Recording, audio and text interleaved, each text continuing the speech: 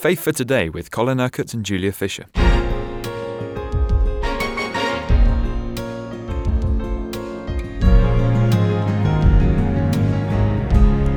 What an encouragement the programmes that you're making this week will be to the Christian who feels that they are weak, because, as you said yesterday, you, along with many other people, can say the words of Paul, that when he was feeling weak, he actually realised how strong he was. The important thing, is that Christ is allowed to work in us and through us. Now, you see the same process operating in the ministry of Jesus. I've been saying all this week that the secret of the life of faith is not, Lord, help me, but it's not I, but Christ in me. As Paul said in his testimony in Galatians, I have been crucified with Christ. It is no longer I who live, but Christ who lives in me. Now, Jesus lived by the same principle that he didn't do anything himself independently from the Father. Now, he is the Word of God made flesh, but he said, I speak no words of my own, not I, but only the words my Father gives me to speak, the Father. He said, I do nothing of myself, not I. I do only the things I see my Father doing. I have not come to do my own will, not I, but the will of him who sent me, the Father. So you see, all the way through his ministry, Jesus lived by this same principle, not I, the Father, not I, the Father, not I, the Father. In what he said, not I, the Father. In what he did, not I, the Father. In fulfilling the will of God, not I, the Father. So Jesus was preparing his disciples to live by the similar principle, not I, but Christ, not I, but Christ, not I, but Christ.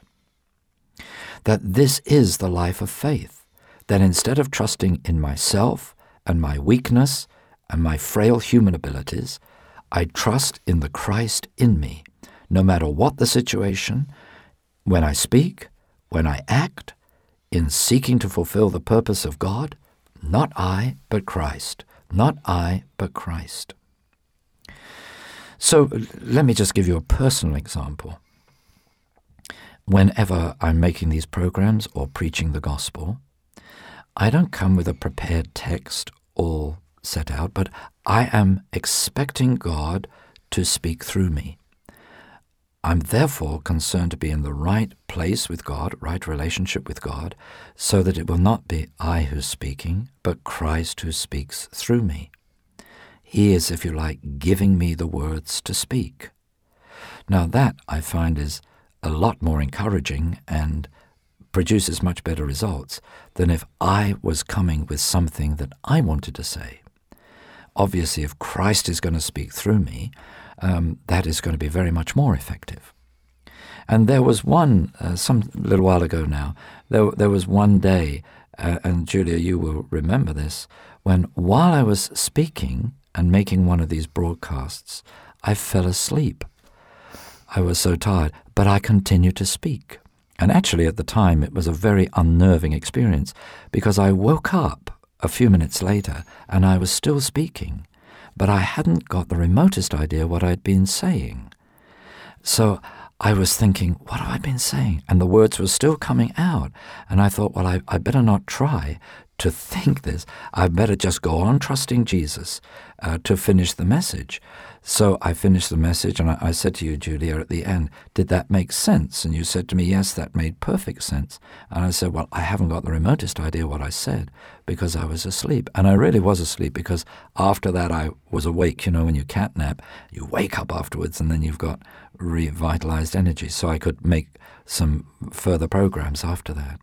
But you see, to me, that was a dramatic I don't know that I would want the experience to be repeated, but it just showed that it was Christ that was speaking through me. It wasn't me, And he actually used it just to show me that he needs my mouth, but he doesn't need me to get in his way at all. I can just be the channel of his truth, the channel of his grace to other people.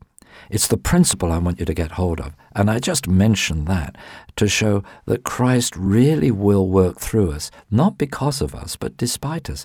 It doesn't matter how weak you are.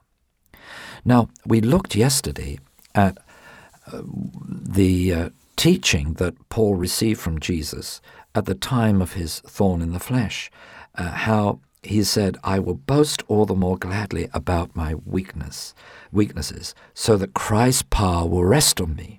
Because the Lord had said to him, my grace is sufficient for you, my power is made perfect in weakness. So if you want the power of God to help you in your life, you've got to be weak, and you've got to remain weak, and not try to be stronger, and stop praying, Lord, make me strong. He says, I don't want you stronger, I want you weak so that you will depend upon me, because I am the strength of your life and your portion forever. Now, there's a wonderful verse in chapter 13 of 2 Corinthians, where Paul says this in verse 5, examine yourselves to see whether you are in the faith. Test yourselves. Do you not realize that Christ Jesus is in you, unless, of course, you fail the test? What is the test of faith? Whether you are living in dependence on the Christ in you. It's not whether Christ lives in you or not. He lives in you if you're a born-again, Spirit-filled believer, by God's gracious gift. He has given his Son to come and live in you by the power of his Spirit. But that's not the life of faith. The life of faith is depending upon him and not depending upon yourself. You can't depend upon yourself and him. You've got to depend upon him and not yourself. And this is the test of faith that Paul is talking about. He says, examine yourselves to see whether you are really in the faith, or whether you have sort of compromised faith by simply saying, Lord, help me, help me, help me, help me, suggesting, of course, that you're still the one that's going to do it. He says, test yourself. Do you not realize that Christ Jesus is in you? Now, wouldn't it be foolish to believe that Christ Jesus is in you and still to trust yourself? Don't you think it would be foolish, knowing how weak you are, knowing how vulnerable you are, to trust in yourself instead of the Son of God who lives in you? You see, if you believe Christ is in you, surely the most sensible thing to do is to trust him. Now, Paul says, we do not even know how to pray as we ought. You see, are you going to do the praying, or is Christ in you going to do the praying? Paul says we have to pray at all times in the Spirit. That doesn't mean we just speak in tongues, but we let the Spirit of Christ in us pray through us.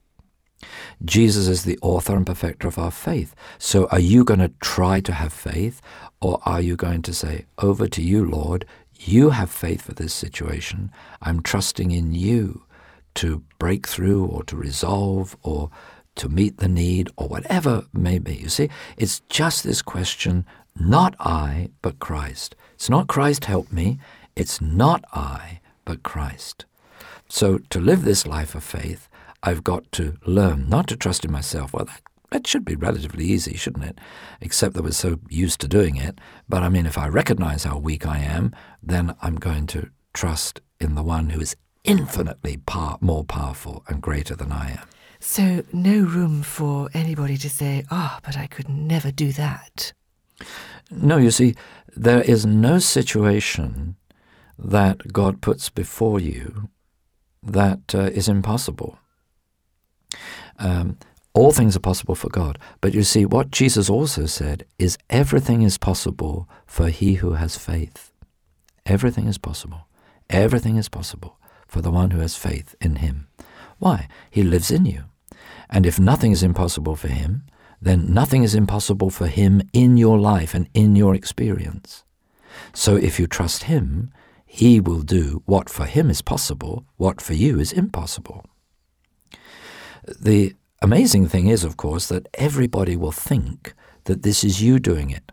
And as I said yesterday, if people start to congratulate you and thank you for the way in which Christ is working through you, you must always, always, always, without fail, not take any of the claim or acclaim for yourself, but say, praise the Lord, give God the glory, thank him. Why? Because it's Christ working in you and through you. So if you take the glory to yourself, then what are you doing? You're putting yourself at the center and not Christ in you. And therefore, you're not going to get the same results. You're not going to get the same measure of victory that you have when you trust him. So it may seem to you that God puts one situation before you after another that is exceedingly difficult for you to resolve. Well, that's actually deliberate. I always say I can give my testimony in one sentence. God continually asking me to do things I can't do and then enabling me to do them. Why? Because I trust in the Christ in me. And the Christ in me will enable me to do whatever God is asking me to do. So it doesn't matter how great the challenge, how impossible the situation, it's never impossible for Christ. It's never too great for him to do. And the wonderful thing, my friends, is when you trust him, you find him working through you in ways that you would never have dared to imagine, that he is able to do far more abundantly than all we ask or imagine, according to his power that is at work within us. You've been listening to Faith for Today, presented by Julia Fisher. This program is sponsored by Kingdom Faith. For further information, visit our website, kingdomfaith.com.